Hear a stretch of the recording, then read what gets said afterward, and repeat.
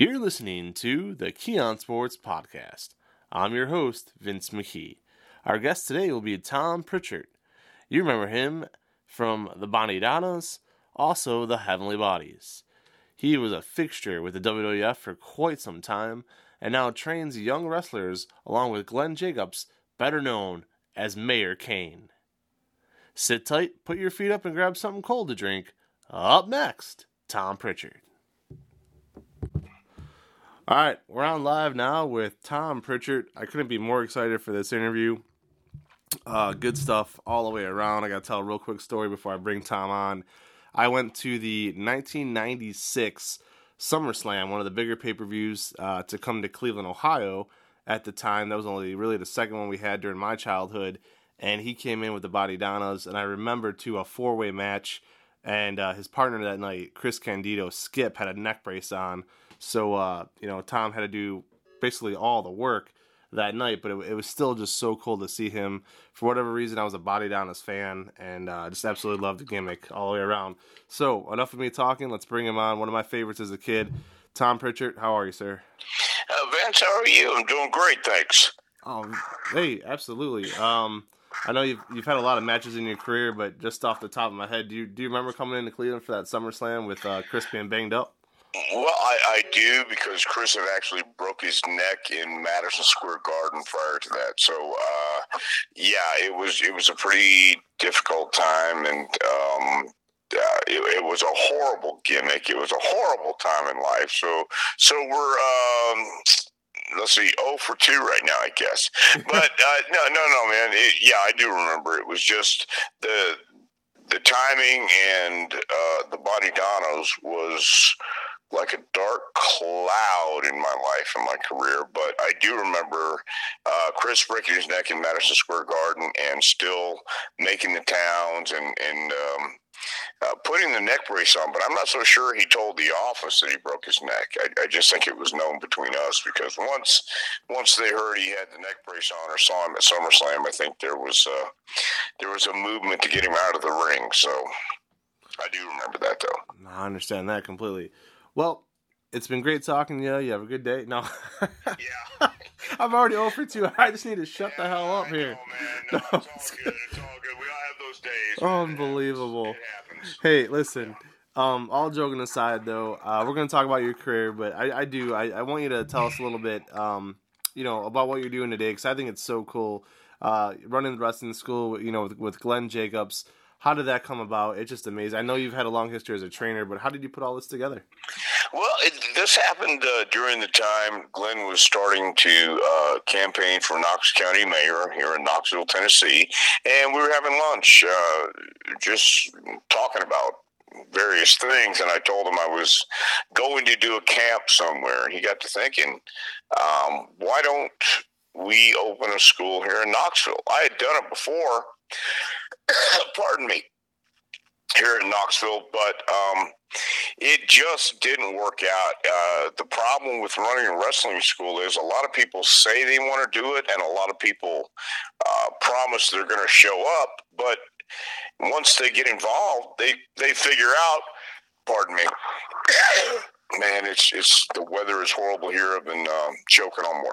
Anyway, once they show up and figure out that you actually have to fall down, you actually have to learn something, there actually is a method to our madness, not very many want to stick it out. So I told Glenn, I don't know if it would be worth it, but he said, think about it, and I did. And so we eventually started. We were going to have our date in January 2019. Come to find out, Glenn won the election as Knox County mayor, and we opened our school, the Jacobs Prichard Wrestling Academy, in January 2019. And our deal is to run 5 days a week, 6 p.m. to 10 p.m. Every day, have the weekends off, and see what happens. And thank goodness we've been successful so far up until this year when that dreaded 2020 decided to throw a monkey wrench in everybody's plan. So it was just one of those things out of the blue, talked about and said, let's go for it with Glenn's name, obviously. And I have a reputation of training a couple of guys here and there. So so far it's been pretty cool. And we are going on our second year. We have 14 people this going around, and it's been going great so far. What's the and first of all, you have more than a reputation of training a few people. You've trained some of the greats, and we'll get to that in a bit. But so the class of 14 you have right now, I have to ask, how many men, how many women? Right now we only have 14 guys. We've trained women. Oh my God! The first class I had 2. The other classes we've had all throughout. We've had 5, I believe, 6 women come through. You know, and in the years you've been doing this, I have to ask, and this is not even on my list of questions. I'm just, I'm inclined to ask this question. So when you're training these classes, and when you did it with the WWF and now with your own school, how quick into it, how soon do you notice, okay, we might be able to pair these 2 guys together, or these 2 women, but usually these 2 guys, and I think they might be better off as a tag team. Or is that something you never even address? You just want to make sure they could go as a singles, they know the moves, they know how to stay safe, they know how to protect their opponent? Or do you actually start to plan, hey, this guy's character could be this, and they could be a tag team or whatnot? A lot of times it's the guys who come up with it. We have a tag team right now called the Brothers of Seduction with Cam the Prince and Jake Tucker the Mother Lover, and they came up with the tag team, came up with a name, came up with a concept, came up with a gimmick, came up with some ideas, and they enjoyed teaming together.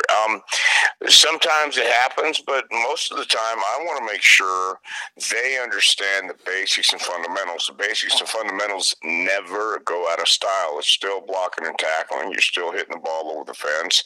You're fielding.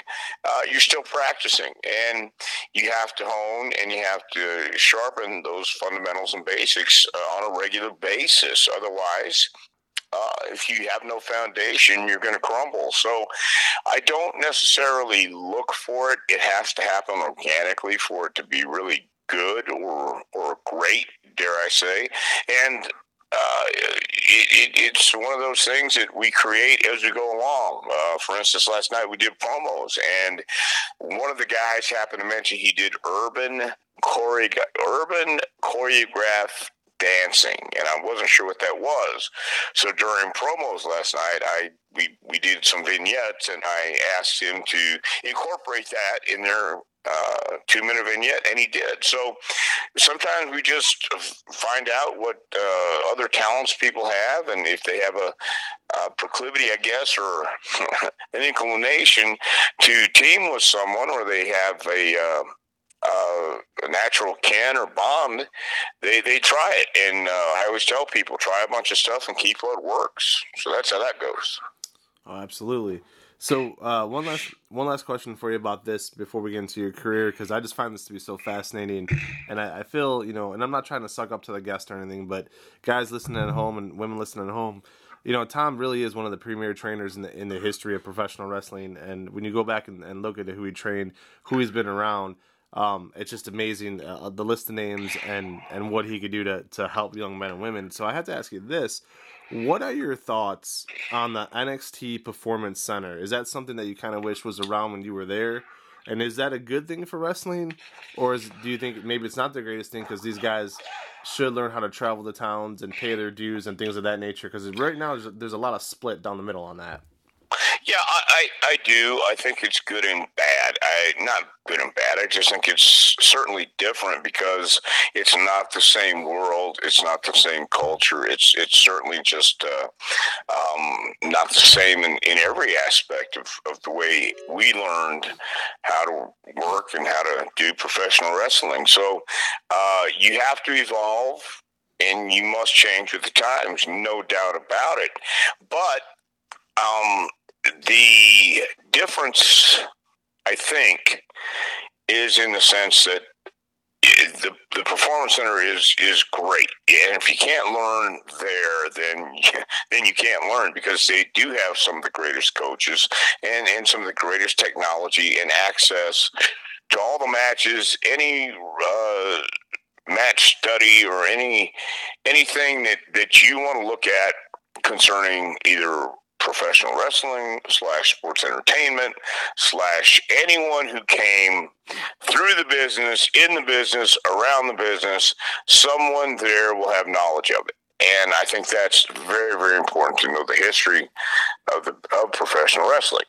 But I also feel there is a certain amount of struggle and dirt you need to get under your fingernails, and in a sterile environment that doesn't always happen. But at the same time, we're in 2020, we're not in 1920, and I think bigger, better, faster is a great option.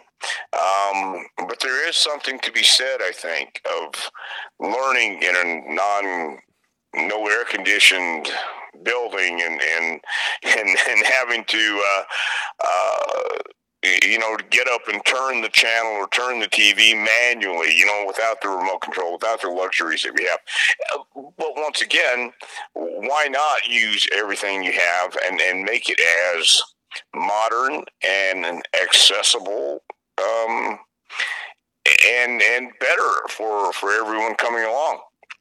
I'm not one of these guys that say, back in my day, it was always the best. It wasn't always the best back then, but it was certainly one way to get an education and weed out the ones who really wanted to do this for the reasons that I feel you really have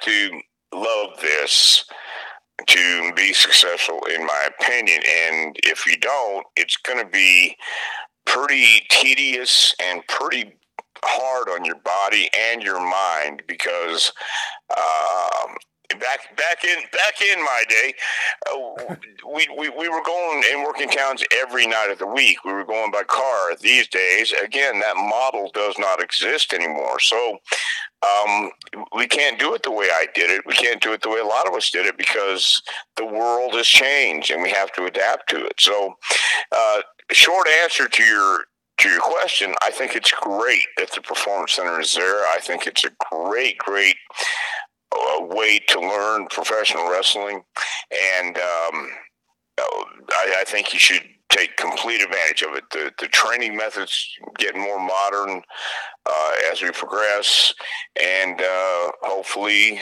the business will get better as those training methods improve and progress. Well, it's interesting that you say these things, because I agree with everything you said. Myself being 38 years old, I remember the days, like you just said, a great analogy of getting off the couch, walking to the TV, and actually turning that little button there to switch it. I remember having a phone on the wall where you had a rotary phone where you had to, circle it around. I remember answering machines. I remember you would have a quarter in your pocket at all times if you drove somewhere in case you needed a payphone. So yeah, as technology and as things have gotten better, obviously it's been great. But yeah, these guys, they don't know what it's like to work a real hard show and get paid $10 at the end of the night or $25 in an envelope. So yeah, those things have definitely changed. I've spoken with in the last 2 weeks, Tito Santana, Hector Guerrero, and like you just said, they need to. These guys would have to learn, making those towns, sharing the hotel rooms with 4 or 5 guys, in a car, things of that nature. One last thing I'll say is it jumped out to me last night. Watching AEW, and Jim Ross says, Cody is working real hard. He wrestles once a week. He defends that belt once a week. And I'm thinking to myself, I'm like, wait a second. I'm like, this industry was born on, the NWA and guys like Dusty Rhodes and Ric Flair wrestling 6 times a week, sometimes 7 times a week. So it is interesting what we accept now compared to the way it was. Would you agree with that? Well, here's the other thing that no one wants to look at. Again, our way of thinking, our culture, and the world in general, not just here in the U.S., but all over the world. In those days of the NWA world, champion touring everywhere you go. Also, if you wanted to break into wrestling, it was such a closed society. You had to know somebody who knew somebody who might know somebody who has a friend whose mother might have had a drink with a guy who knows a guy who lived down the street from this fellow who might have refereed a match for a backyard show. So I mean, there were all these steps you had to take, and then once you got an opportunity to even get in a ring, these guys would either break your arm, pull your shoulder out of socket, break your leg. Eddie Graham and Hiro Matsuda broke Hulk Hogan's leg in Tampa when he went to go try out. And to his credit, Hogan came back and said, look, you guys can either show me how to do it or I'm going to go somewhere else, but I know I got something here. And, there's something on YouTube also with Bob Roop stretching this guy. I mean, it's brutal and it's uncomfortable to watch. It's disturbing to watch. But this Bob Roop takes this guy and wrenches his shoulder out of the socket, and you can hear the horrific screams, and it was one of those things that the old timers did to prove this was real, to prove this was a lot harder than it looked. Well, it's always been a work. It's always been exposed. This is nothing new, but yet this is the extremes the old school guys went to back then. And when I got in, I was stretched. I was, Ron Starr and Johnny Mantell put me in a headlock every night for a week and would bend my ear down and come back. It would be swelled up, and back in the shower they would lance it with the razor blade. They did that 3 nights in a row until it just stayed hard, and I thought that was part of paying the dues, because they were trying to show you, this wasn't meant for everybody, and it was you had to love life on the road. It wasn't always air-conditioned buildings and dressing rooms and hot water, and there were some hardships that went along with it, but if you were made from this cloth or you were cut from another cloth. And some people got into it and found out that this wasn't the life they wanted to live. And others like us, man, we couldn't wait to do it again every single night. So you're right. There's a lot of elements that don't exist today. And I can't speak to the fact that I think it's a better chocolate cake because they're making it today with different ingredients.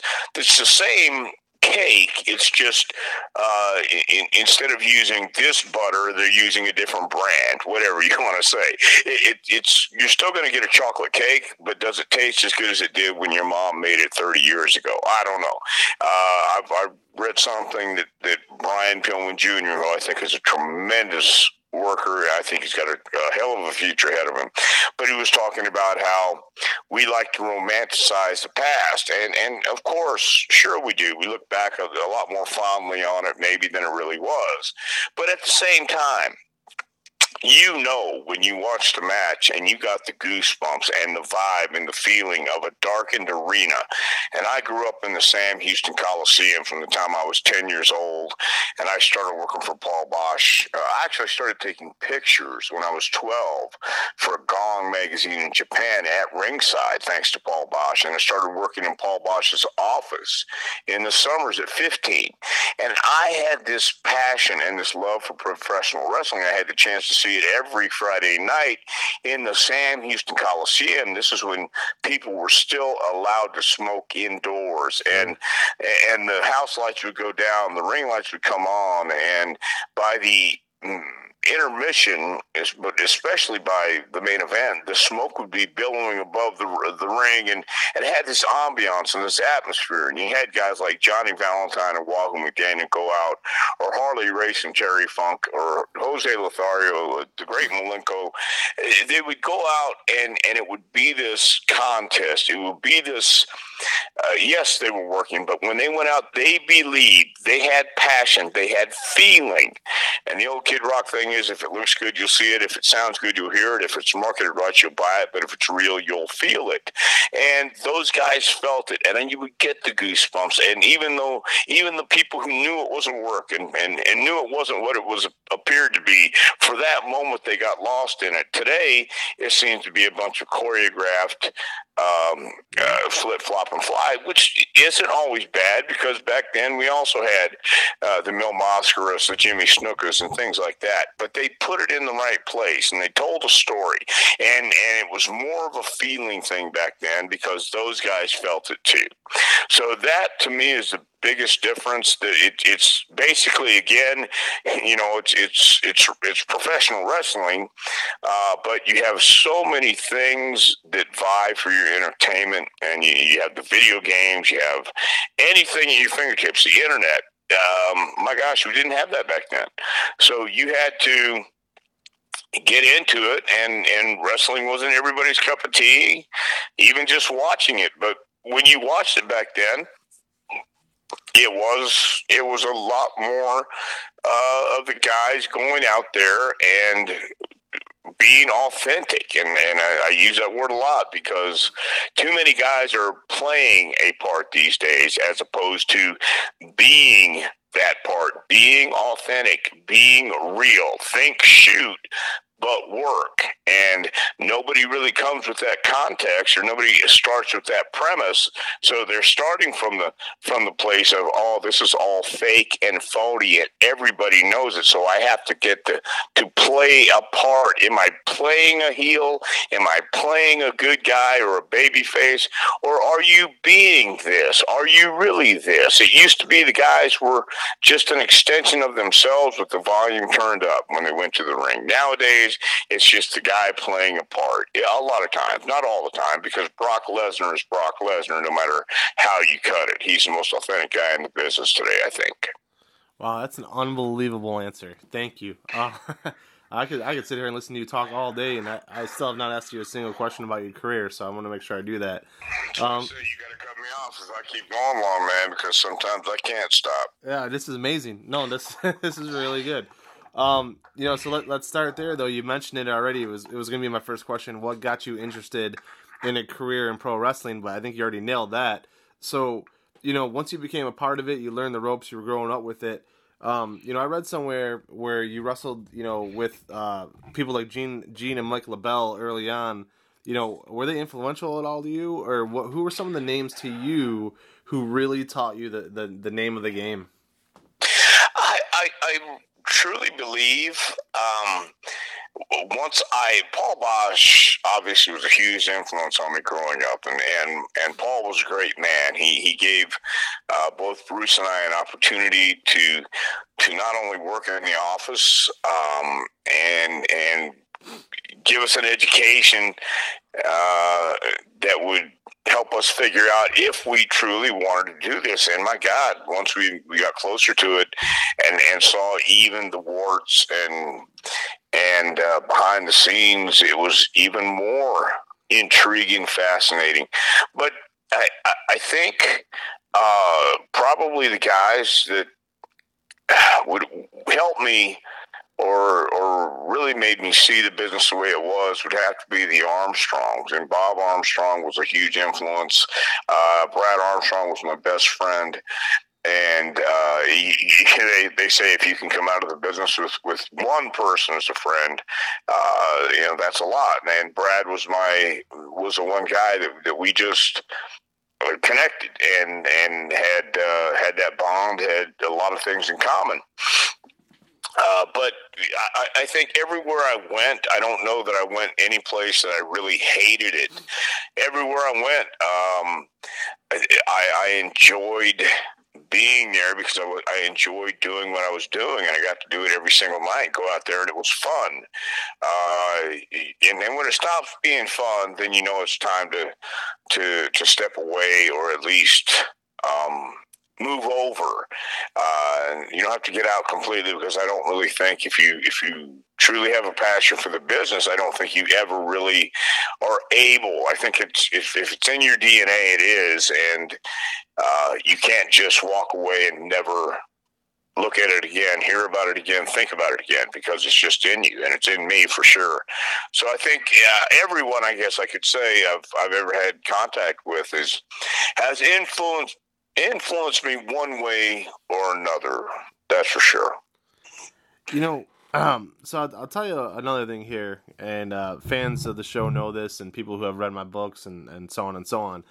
I grew up poor. My family did not have a lot of money. My dad worked full time. He was a bus driver for 35 years. But my mom was sick, real sick. And we just didn't have a ton of money, so we didn't have cable. We didn't really have a lot of luxuries. But we had this TV in our house that was able to pick up a station that got us wrestling from like Memphis, Tennessee, and different spots down south. And there was two promotions that this TV was able to pick up over the years when I was a kid. One of them was it was called USWA, and the other one a little bit later on, a few years later, was called Smoky Mountain Wrestling, SMW. And I remember being a kid and being enthralled by these two shows. I was able to watch that and my Saturday morning wrestling, because all we had was the free TV stations. And that was incredible to me. And I wanted to ask you, for you, what was it like? What was the fan base in Tennessee? And I think it's amazing that now you're there again and you're teaching. But for that area of Tennessee, and we're going to get to, SMW and USWA in a bit, but I wanted to ask you about Continental Championship Wrestling and Continental Wrestling Federation. Really where you were seeing those Tennessee fans, what were they like? Because to me, watching at home on TV, they seemed very passionate and knowledgeable. Well, yeah, Continental Wrestling was out of Alabama and Pensacola, but you're correct, and it was the same basic foundation and fan base, Southern wrestling fans, or as you say, Southern wrestling fans. Mm-hmm. But the Southern fans are certainly passionate, even to this day, which is kind of cool.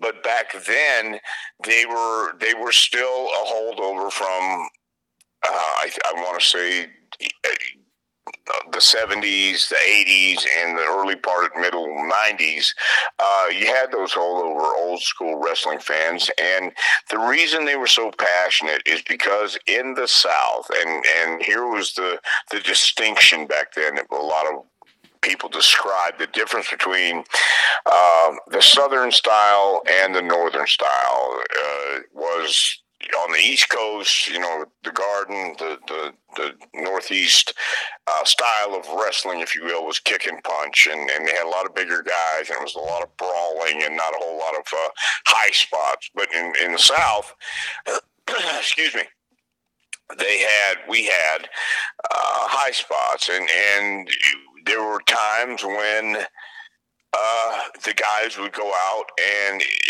in order to bring blood to the match, instead of using a foreign object or a blade, they would actually punch each other in the eye or wherever it may be, and make the guy have a black eye or hit him and cut him open for real. It was called the hard way. Mm-hmm. And people saw that because, again, the stereotypical Southern wrestling fan, a hard-working redneck fella coming in from a long, hard day on the job, going into a bar, getting into a fight, knows what a real fight looks like. Not that anybody up north doesn't, but the point is, he had some people who really wanted to get into it, weren't afraid to be vocal, be physical, if anything else. Jim Cornette was that guy who got so much heat because, boy, they hated that sissy boy and that mama's boy and all that stuff. So that was, I think, where the passion came from. Was the guys went to the ring, and the guys believed it. We had to feel it. We knew it was a work, of course, but we thought shoot, but worked. And you would go out, and you weren't playing a part. When we went out, we got to turn up the volume and have a lot of fun, and that was so cool to be able to do that. And the fans appreciated it too. And there's nothing better and more I want to say satisfying, rewarding, whatever, however you want to call it, describe it. Then have an arena full of people feeling it with you, and you can feel the energy, you can feel the electricity in the air, and it translated into the ring. So that was a huge element of getting that style over, because the people reacted. And Paul Bosch used the analogy of, I like to go fishing, but I also like strawberries. But when I go fishing, I put worms on the hook because I'm trying to catch fish. It's the same thing with the wrestling. If you're trying to draw fans and they want to see rough, the Texas death match style or gimmick matches and blood and guts, you don't go out there and give them Luthez versus Jim Lundas. You go out there and give them Bull Curry versus Johnny Valentine, or Wahoo McDaniel versus Johnny Valentine, or these guys who know how to fight. Make it look credible, make it look presentable, make it look authentic, and the people will buy it. And Johnny Valentine always used to say, they may not believe in wrestling, but they'll damn sure believe in me, or I can make them believe in me. And every time Johnny went out there, he started slow, he was methodical, but every time he hit somebody, it would echo into the balcony, and you would see the welts come up, and you would see the red marks, you'd see the sweat fly. So there was no denying that they were making contact.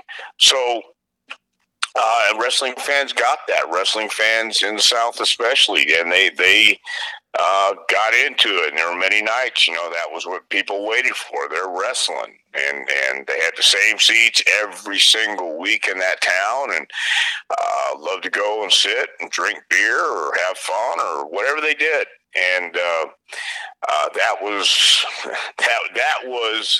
an atmosphere and a vibe that was pretty prevalent in the 80s and some of the 90s. So we're going to get to your career with the Heavenly Bodies, which took up a large chunk of it there with SMW and WWF. But before we do, I did want to ask you one last question about the USWA. A lot of big names came out of the USWA, and I would tell fans at home to go ahead and do your research on that. It just, the amount of names, the good names from the USWA territories is just incredible. Who were some of the ones you enjoyed working with the most in the USWA?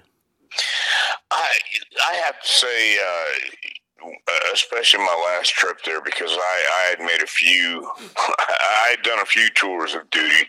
In the USWA, the Memphis territory wasn't the most lucrative. That's for sure. Sure as hell wasn't going to get rich.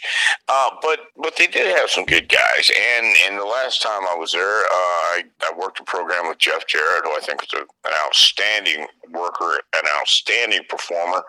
I also got to work a lot be around Steve Austin at that time. So Jerry Lawler, of course, Bill Dundee, Eddie Gilbert, of course. There were a lot of people in the Memphis territory and USWA that you're right, came through, and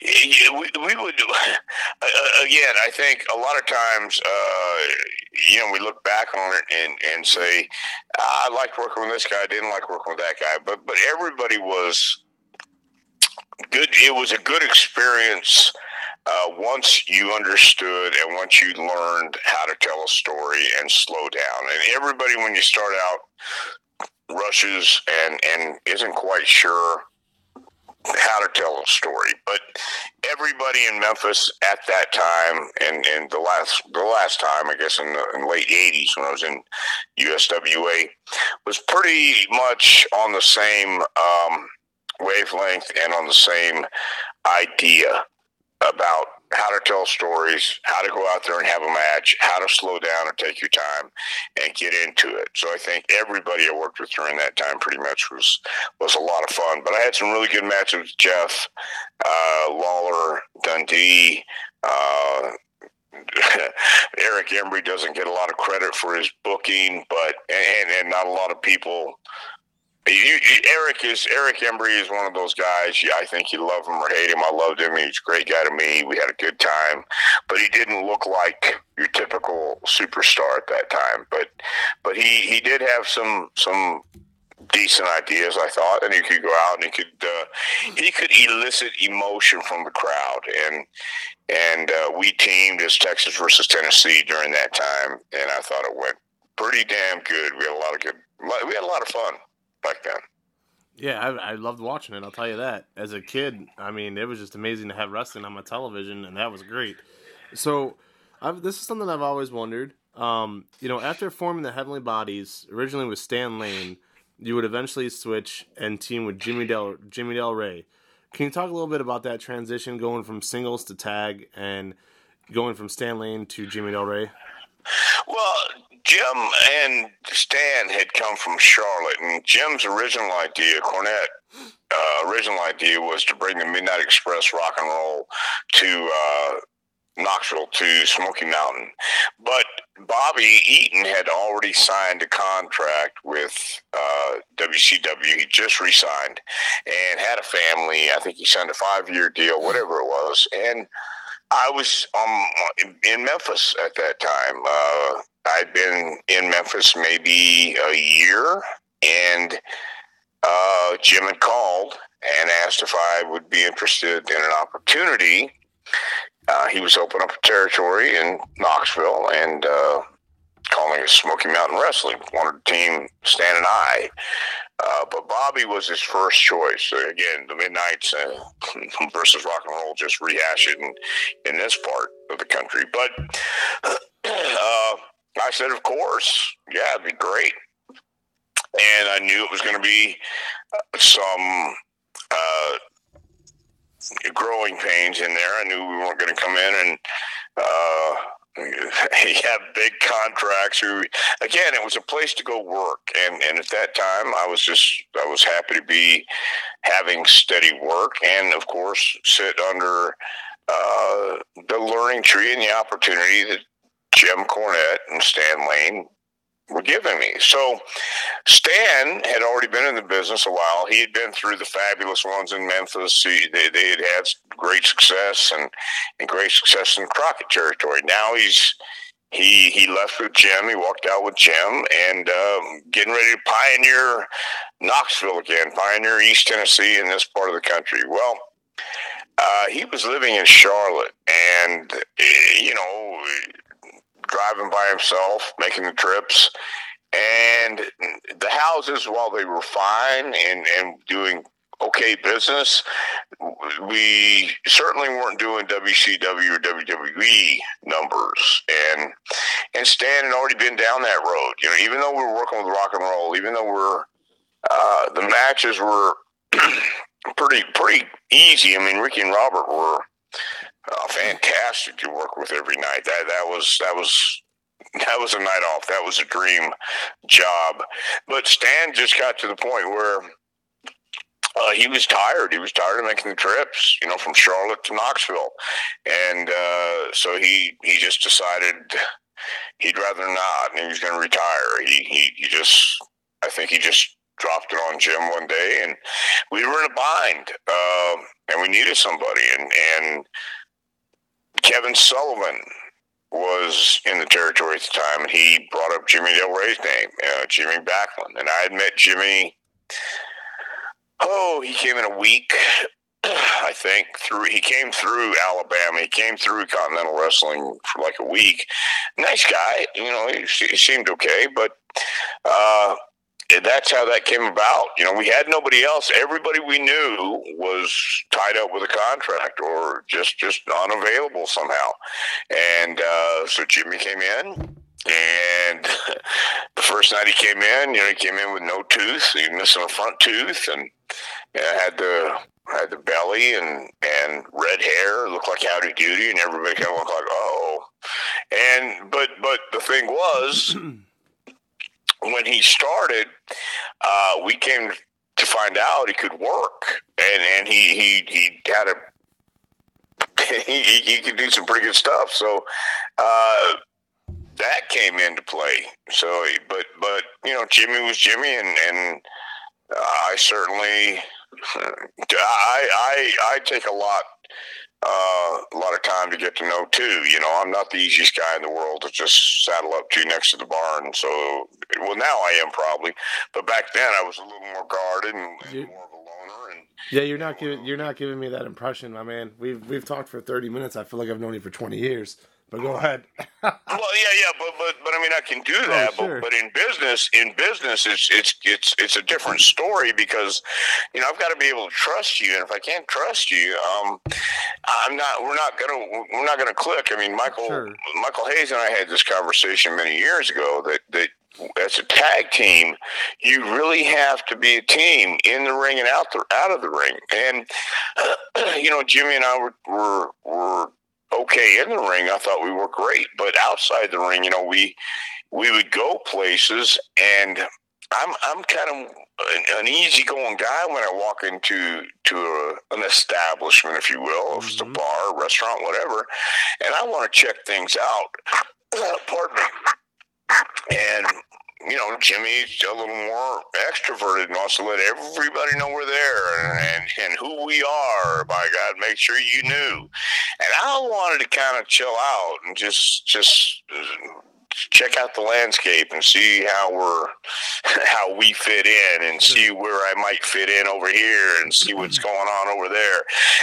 And you know, so once I established that we were two different people outside the ring, we did business inside, and once it was done, you know, he had his people to travel with, and I pretty much either traveled by myself or on those rare occasions would jump in the car with somebody. But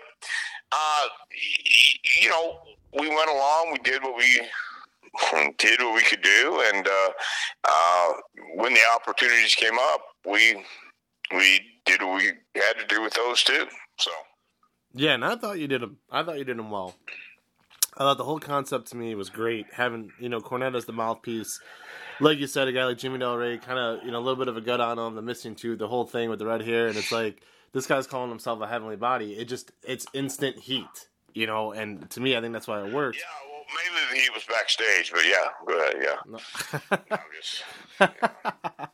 So in 1993, you know, you had two very high profile matches. And you had said this just now, you know, it wasn't like the WCW numbers, it wasn't like the WWE, you know, at the time, F numbers, but now you had that chance, you know. So in 93, you know, Jim Cornette brings you into the WWF about mid-July, maybe. I'm probably off on that, June or July, doesn't matter. That summer, you come in, and, you know, you get a really big match right off the rip against the Steiner Brothers at SummerSlam. Steiner Brothers, in my opinion, just my opinion, one of the top 5 tag teams of all time, legitimate wrestlers, you know. And then you go into the Survivor Series and yeah, the classic rivalry with the Rock and Roll Express. So 2 big shows in a matter of 3 months with the WWF. What can you tell us about those matches and what sticks out the most about that entire experience? Because that really was the first big run that you had.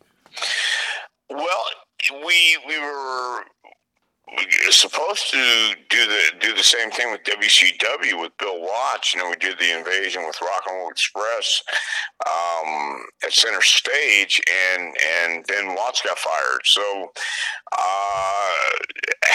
shortly after that, due to some events that happened, my dad came in to visit us in Smoky Mountain. So we cut a promo with my dad, Jim Cornette, Jimmy Del Rey, myself, and my dad cut this promo to send to Bruce. And of course, Cornette is being Cornette, and Bruce watches it with people around, and they see it, and they get this idea to book us at SummerSlam, have a match for the Steiners at SummerSlam. But I knew, especially when I was being told, you know, I had the idea. My spidey senses were tingling because I knew they were looking for a spokesman for.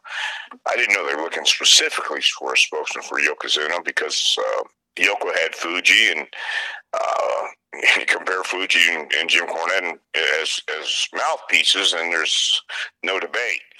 So anyway, we got the opportunity to go in, but again, it was to get Jim in there and move him away and get him with Yoko, and that was fine. That was great because it's up to us to get over. But I knew when we got there, and you're right, the Steiners are certainly one of the top 5 of all time, and they were great. They were fantastic, and when we got there, it was supposed to be a one-off, and SummerSlam, we did it and laid it out. Their hometown, which certainly helped. It certainly helped. Yeah. Because the next match was in Boston at Survivor Series against Rock and Roll, and the crowd hated it. They were not into our Southern high spots. It was a Southern team. They sat there on their hands and even booed. It was like, oh, yeah. So they let us know we weren't their cup of tea either. But it was a great opportunity. It was one of those things that I knew the game. I knew what it was. I just wasn't. I didn't bring my ball, and I wasn't prepared to play the game that you have to play and what you have to do. And you really have to be ambitious, and you have to be proactive. And I was nowhere near that. Jimmy and I, again, we were a great team, I thought, when we went out and did what we had to do in the ring. But you have to gel. You have to be on the same page. And I don't know that we were on the same page once we got backstage or away from the ring. So it was a bittersweet experience, but once again, we didn't come in expecting anything but a SummerSlam payoff, and went to Survivor Series, and then I think we got signed right before we had a trip to Japan, I believe in January or February of '97, and I think we signed right before we went to Japan, because when we got over there, when we got to Japan for Baba actually offered us a contract, and we told him we already signed with WWE. So I don't know. I don't regret it, but I often wonder if we could have stretched it out. I really don't know. But I think it was more the right thing to do. We were both getting older, and we were looking at our opportunities in WWF at that time. But be that as it may, that's kind of how that came up. We sent a promo and as a rib, and that gave them the idea, we could sure use this guy as Yoko's spokesman and bring the team in too. Let's get what we can out of those guys. And the rest is up to us, actually, man. And we just didn't follow through. Well, let me ask you this, and this is unique to me, and my 3 favorite wrestlers of all time, growing up as a fan and now a journalist, I respect them even more. And I think people are going to get a hint pretty quickly. One of them, my all-time favorite, is Bret Hart, then Kurt Angle, and then Chris Jericho. And if you look at them, all those guys are under probably 6'1", 220 at the most, and compact, legit, wrestlers that could go and have a match A to Z. So in 1995, you were with the WWF, okay, and in 1995 and in the 1996, there was a big transition there from the days of Hulk Hogan and Ultimate Warriors and Macho Mans and the big burly guys into, the Bret Harts and the Shawn Michaels and the things of that nature. They were seeing a bigger picture, and sure, they still had The Undertaker, and sure, they still had, at that time, Kevin Nash, the big guys. But we saw that transition leading into the Monday Night Wars. Do you think, when you step back and look at the entire picture of the whole WWF versus WCW, Monday Night Wars, and all that, do you think Vince McMahon knew what he was doing and knew that eventually it was going to work out because he was building the younger stars? He had guys who could actually move in the ring and knew that, hey, we're transitioning to a little bit smaller, a little bit younger, while WCW relied on the money aspect of it all, and we're just going to try to sign big names and hope it works?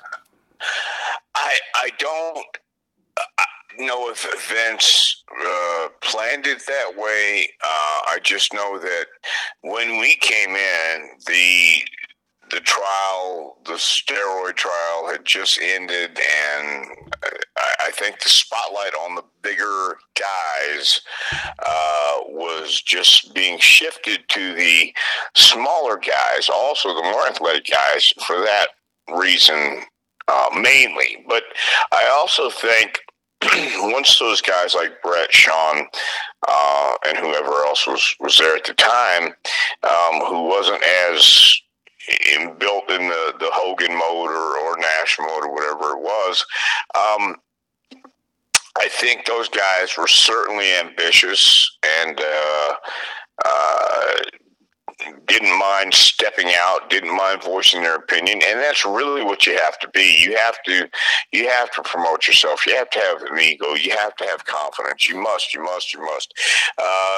can be the greatest performer in the ring, but what we do in the ring is just a small portion of the recipe for success, because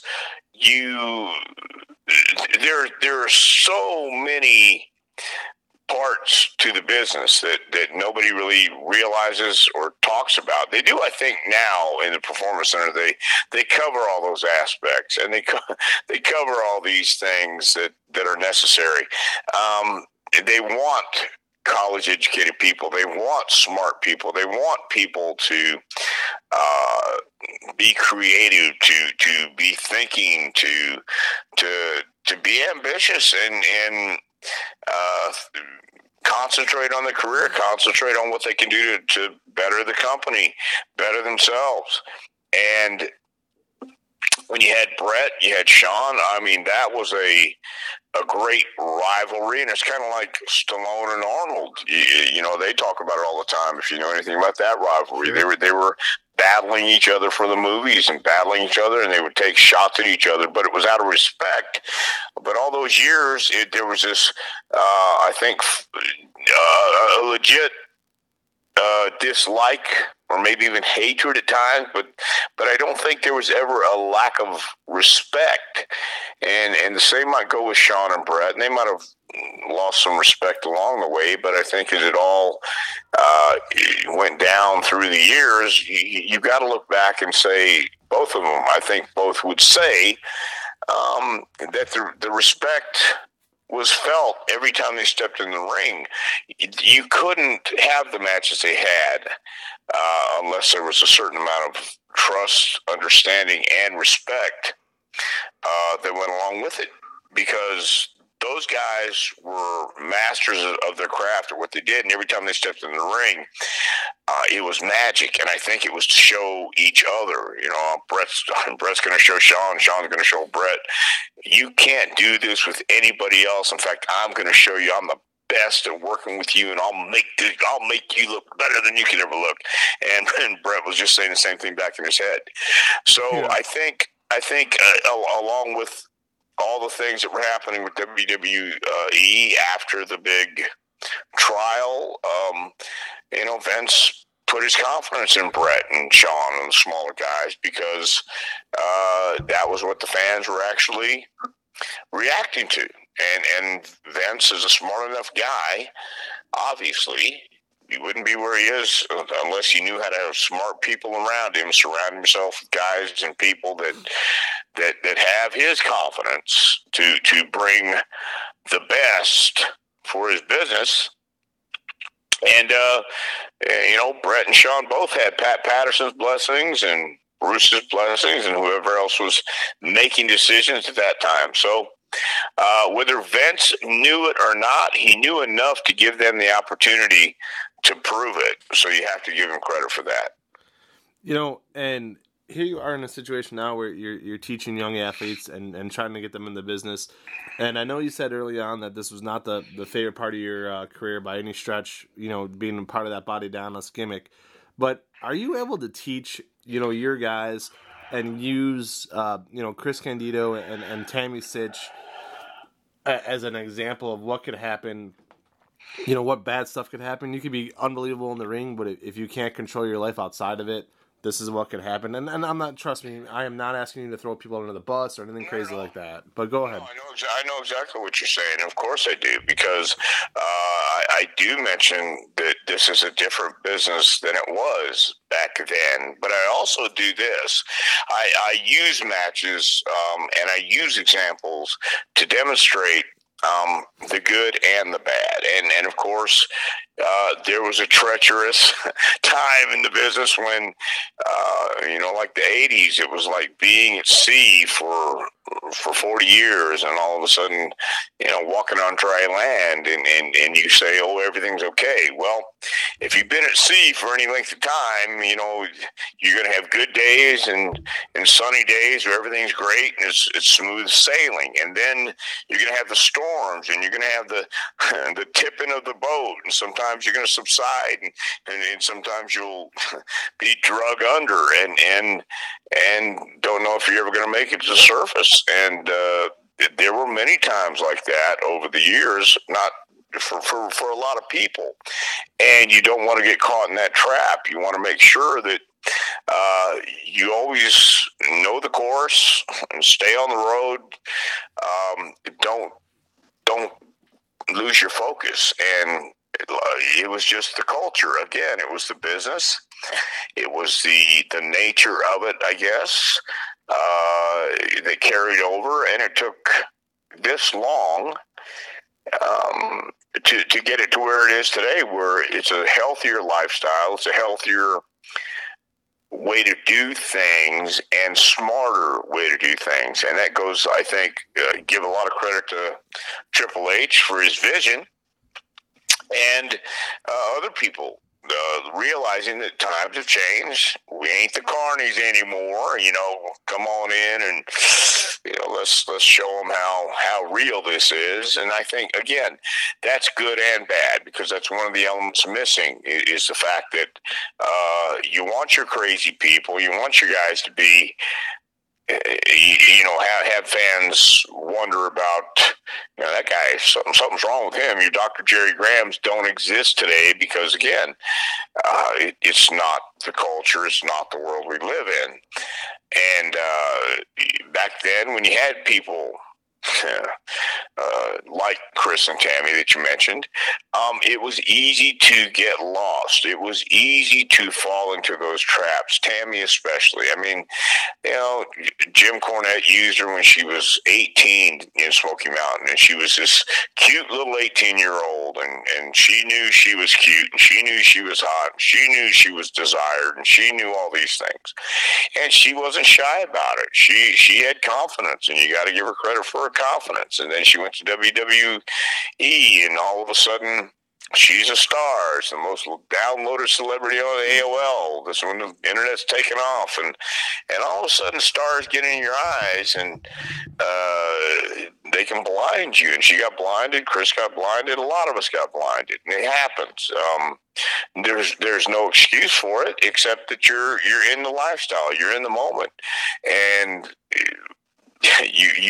we were living for today. We didn't worry about tomorrow. We were living 100 miles an hour every minute of the day. And for people who don't understand that, there's no way to explain it. And I equate it again. I use a lot of analogies because they make sense to me. Not always to other people, but they make sense to me. If you never jumped out of a plane, I can tell you about it all day long, but I can't make you experience it. And it's like jumping out of a plane until you experience it and you go, oh, now I get it. Or, oh, no, I never want to do that again. I can't explain to you what it's like to be 20 years old in Madison Square Garden and everybody chanting your name.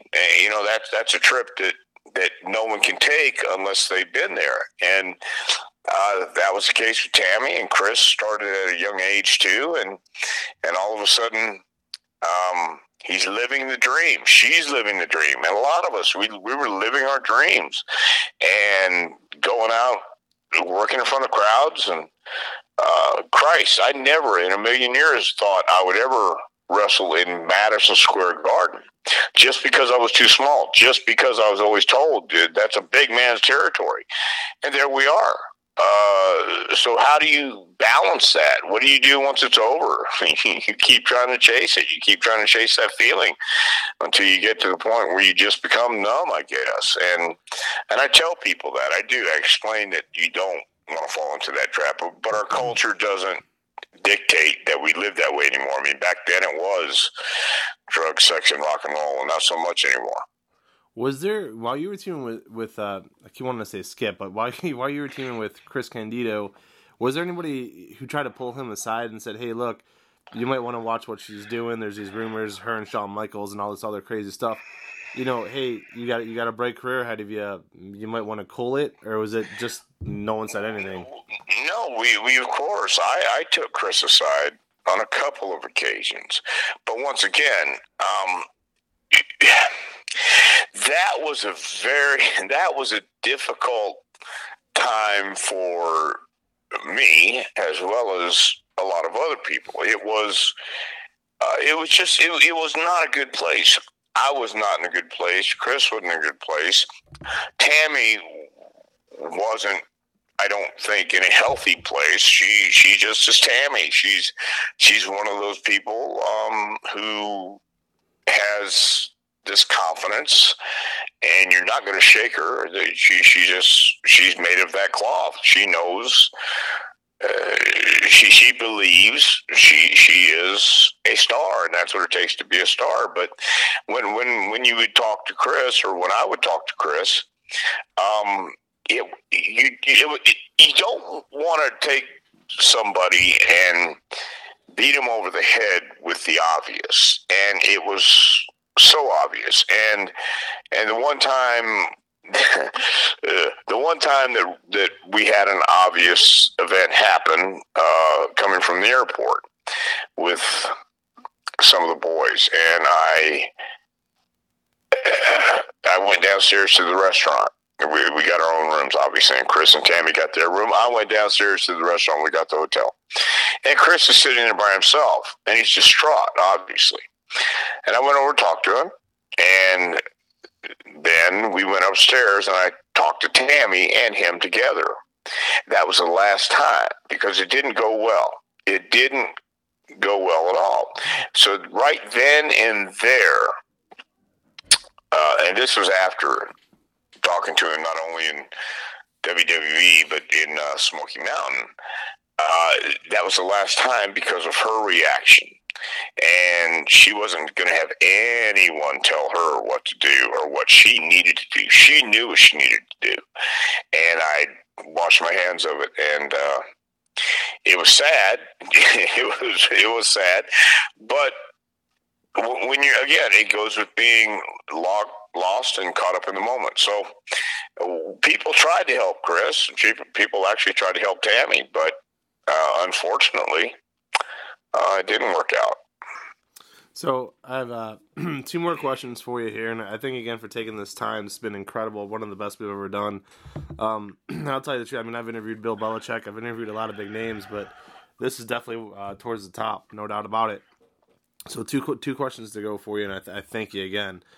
Was it hard to trust promoters after the Bret Hart incident, and who's, as a Bret Hart fan, for the longest time, I always thought, the Montreal Screwjob was all Vince McMahon's fault and the WWE's fault. How could they do that? And now as I get older and I study the business more and I talk to more and more professional athletes, I kind of understand why that entire thing in Montreal happened. You as a performer, you as a trainer, I'm not asking you to pick a side in that entire ordeal, but do you understand why it happened? And what do you think could have been done differently to avoid that entire debacle? Well, I certainly understand why it would happen. I certainly do. I was around seeing what was going on and seeing how things were actually played out in the back. It was real tension. There was real hard feelings. There was real rivalry going on between Shawn and Bret. And I got along with Bret. I worked with Bret one time, but it was such a pleasure. It's like there were people that you can work with and automatically gel, and we didn't call anything. We only knew the finish, but we went out there, and did it the way you're supposed to do it. You felt it and you called it, and it was on TV too. We had 2 segments. I like Brett. I know where Brett's coming from. I'm more Brett than I am Sean. But I respect Sean too, because Sean is a tremendous performer. He has that confidence that you must have. Again, that's real quick. You have to have that, and every athlete has to have it. That's one thing that I knew I was missing when I was a performer, because I can't. I always say because, and then I stop myself. There is no because. I can't explain it. I can't explain why I'm this way and not that way. But the thing is, I understand Brett's side of the story, but I also understand Vince's side of the story, because it's Vince's company. You had Medusa take the championship, the ladies' belt, and throw it in the trash live on TV. Now you have Brett as the champion, and he has creative control in this contract that you're trying to get out of. And it's in Montreal, it's in Canada, where Brett is a huge hero, whether it's in Brett's mind or not. You have to admit, Bret Hart was a hero to a lot of people in that country, and Sean had needled him, Sean had antagonized, Sean had poked and poked and poked, and there were some hard feelings over things that were done and said, and all this underlying current of tension and animosity that was going on. So it was a tough spot for everyone to be in, no doubt it was. But it didn't. I had been training guys prior to this, and I was watching in the studio in Stamford when it went down. And as soon as it happened, I knew what happened. I could tell there was no doubt what happened. And I could only imagine, because I knew who was there that night. And I could only imagine the tension and the thickness of hard feelings in the air and what was going to happen. I had no problem. I've never not trusted Vince when he has told me something, because it's always come true. And he's told me a few things. But I also could understand Brett for not wanting to put Sean over. At the same time, it's a work, and it really is Vince's belt. It's Vince's title. It's not Brett's. Brett was given the title. It's a work. You have to think, shoot, but work. But the reality is, Brett was going to go to another company, and it didn't make any sense to let Brett leave with the title even that night, and trust Brett, because there was too much sabotage going on back and forth back then. There was too much mistrust, not between the boys necessarily, but between the companies and between Bischoff and Vince, and it was a heated battle. It was a battle for survival, and Vince did what he had to do. I think later on, when Brett really had time to analyze and think about it, he understood that. That's just my assumption, but no, I had no problems trusting someone if I trusted them, but I think the natural inclination is to not trust a wrestling promoter in any sense of the word, because they came from the Carney days, and that's where they were built up from, and that's all they knew. But this was a new era. Vince was making things new, and he had made guys more money than they ever made before, and he made Brett a millionaire. And at the same time, we look back, 30 years later, or whatever it is, and you can see that there was this huge rivalry, not just on stage and in the ring, but backstage. I mean, it was always something constant, and Bret fought for what he believed in, and was it always the right thing to do? Well, for Bret it was, and Sean always fought for what he believed in, and once again, was it always the right thing to do? Well, you had two strong personalities who felt they were both right. And then you had Vince caught in the middle. But the reality is, it's Vince's company. It was his title. It was his name. It was everyone in the company who was depending on whoever the champ was, because the champion's the guy who, was on top and leading the company and either drawing the money, drawing the houses, or he wasn't. And because Bret felt so strongly, personally, about Sean, I think that I don't want to say clouded his thinking, but it certainly affected his thinking, and vice versa. Vince, did he lie? Did he do what he had to do? In business, people are going to lie. I've come to learn that in over 40 years of being in the wrestling business. People aren't always going to tell you the truth. So you have to know how to decipher it, and you have to know how to navigate it, and you have to know what you're getting yourself into. It's not just wrestling. People are going to lie to you. And I think, again, Bret, looking back, understands that now when he's not in the moment and not emotionally distraught and hyped up on that emotion. But I understood what I was in for. I understood the players I was dealing with whenever I dealt with Vince. And so to answer your question, no. There have been a few promoters who've lied to me on a few occasions, and I still I navigated through it, and I understood it. I just understood that was part of the process, and that was part of the business. And I think to this day it still is. Last question for you here today, and it's been an excellent interview. Thank you again. Just unbelievable is all I could say.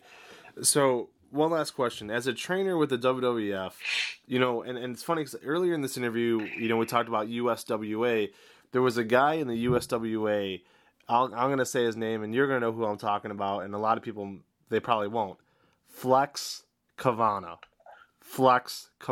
And I want people to go ahead and research, throw it into your Google search, put in the name Flex Kavana. All right? Now, with that being said, who were some of the best athletes and best performers that you ever had the privilege of training in the WWF? Wow. Well, certainly Flex Kavana, and certainly Kurt Angle. Yep. I think, man. Did you know Kurt Angle had it right away? Did you just know? Well, here's what I knew when I locked up with Kurt. He knew how to lock up. In other words, when I explained it to him and I said, the first thing I said is, I have nothing to prove to you, so do not stretch me and do not hurt me. So when we locked up and I explained, this is how we lock up, and we walked through it first. And the first time we did it live, when I in the studio, of course, he locked up the right way. And when I went to maneuver him and push him and put him where I wanted him to be, he went right with it. So he had something, and it took him I think no time to actually get in there and apply what he knew. He had a love for it. I mean, once he, I think his first experience was ECW, and once he saw something else, and it was explained to him that ECW is completely different than what we do over here. Yeah. And I think once he did, he got that. But it's been, gosh, so long. Mark Henry was part of the first class with those three, with Rock and Mark and Occam Albrecht, who was Brockus. And Brockus only had 2 vignettes and never made it TV. But I would work with those guys on the road under the mask as Dr. X. And that was my job in the early days of training there, train with them in the studio, that would take them on TV or take them on the road. And I was going on the road and getting my concussions from Brockus, knocking the living hell out of me. So, but those obviously the top guys would have to be The Rock and Kurt. Of course, Edge and Christian came through. R-Truth came through. But they had some previous experience too. Batista had come through and trained a little bit with Alpha, I believe, in Allentown. But he came through and he had some natural ability. Randy Orton obviously had been training in St. Louis before he got to us, but he was doing the outlaw indie stuff, and his dad wasn't real happy about that either. And Randy told me that. He says, Dad always tells me I don't need to be working with these guys because I'm going to pick up bad habits. But he was a smooth guy too. Randy knew from the beginning he had this natural ability to react, and that's really what we do in the ring is we react. We're not acting. So, but everybody else, I would have to go through the list of names, but there was a lot of great athletes came through. Some had it, and some, once again, get in there and think, oh, it's not what I thought it was, and I don't know if I really want to do this or not. So, who surprised you the most? Like, who did you see, come through maybe day 1, day 2, even week 1, week 2, and you thought, I don't think this guy's going to pan out, and then he ended up being a star? Well, I got to tell you, Drew McIntyre, because he's the one that really comes to my mind, and I feel I have a soft spot in my heart for Drew, especially because here is his opportunity at WrestleMania to wrestle Brock Lesnar in Tampa, and oh my God, what happened? The world went absolutely nuts. But Drew, in the beginning, was so young when he came to FCW, and so not awkward, but certainly had a method to the way he thought it should go. But he was very coachable and teachable, and when he went for his first time and his first run in WWE, whatever it was now at that time, let's call it WWE. We really thought, okay, if he catches on, it will be because someone has sat him down or taken a road trip with him and explained it to him. We explained it to him. But we're his coaches, and we weren't on the road all the time. What you really need to get better is someone who is there watching your match night after night, talking to you, not just about your match, but what you need to do and what you should try the next night. So we saw that, and I think Drew was too young. Again, I talk about jumping out of a plane. We can talk about experience, we just can't teach it. And he needed some experience under his belt. So when Vince made him the chosen one that first time, some people will rise to the occasion and seek mentors out backstage, and some people don't necessarily know the next step. And he was on the road, and I don't know who he was talking to back then, but I was pleasantly surprised when I would see Drew over the years at these various conventions, and we'd always speak, and he would always explain what he's doing next. And he was getting his reps in. He was going to these different promotions. He was learning from different people. He would run into people again. He would talk to them and show them he had made improvements, and always asked questions. And he improved, and he got to the point to where he is now, and he understands it. I can listen to him in his promos and his interviews. He has a different swagger about him. He has a different attitude. And so I would say right off the bat, Drew comes to mind as a guy who has impressed me and surprised me pleasantly the most. Well, this has been phenomenal. Like I said, in the history of my career, I've interviewed, I can't tell you how many big names, from here in Cleveland area based, but basically, Bill Belichick and Tito Santana and just on and on down the line. But no doubt about it, this has definitely been one of my favorites. So I wanted to thank you for everybody here at Key Allen Sports for coming on today, talking about your excellent career as the executioner. That was so much fun. But yeah, that was one of my favorite times. We talked so long about the costume and the mask and the fitting. I've got stories that'll go in for days about the fitting, man. It was great. And my wife makes fun of me because I study this stuff, and I've been watching wrestling for 35 years. I'm 38. I've been watching it since I've been 3, like vividly remember stuff. I study the crap out of everything. And, I'm getting ready for this interview last night, and I'm with one of my coworkers, and he's like, oh, yeah, he did the Executioner gimmick with Mankind and Undertaker. I'm like, no, he didn't. I'm positive he didn't. And, like, this guy sold me on this. I'm like, are you sure? He's like, yeah. I'm like, okay. You didn't look it up. No, because I'm like, all right. I'm like, I should have just looked it up. Yeah, but okay. You can thank him for that now, because Terry Gordy was, Terry and I looked a lot alike, except he was about 6'4", and I'm not, and but we had the same kind of hair though, and with the mask, I guess it would be hard to tell. Just unbelievable. I get an interview. I get this interview that I've coveted for so long. And within seconds, I put my foot in my damn mouth. But hey, no, it's all good, man. I think that's part of the learning experience. So yeah, it's all good. All good. Hey, thank you though. Honestly, I'm gonna let you get about your day. Glenn Jacobs Kane, amazing.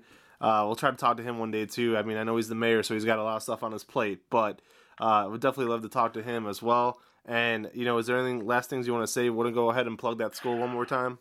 Yeah, I just want to let everybody know if you are interested in you just learning the art of professional wrestling or taking that step, you can find out everything you need to know at jpwrestlingacademy.com.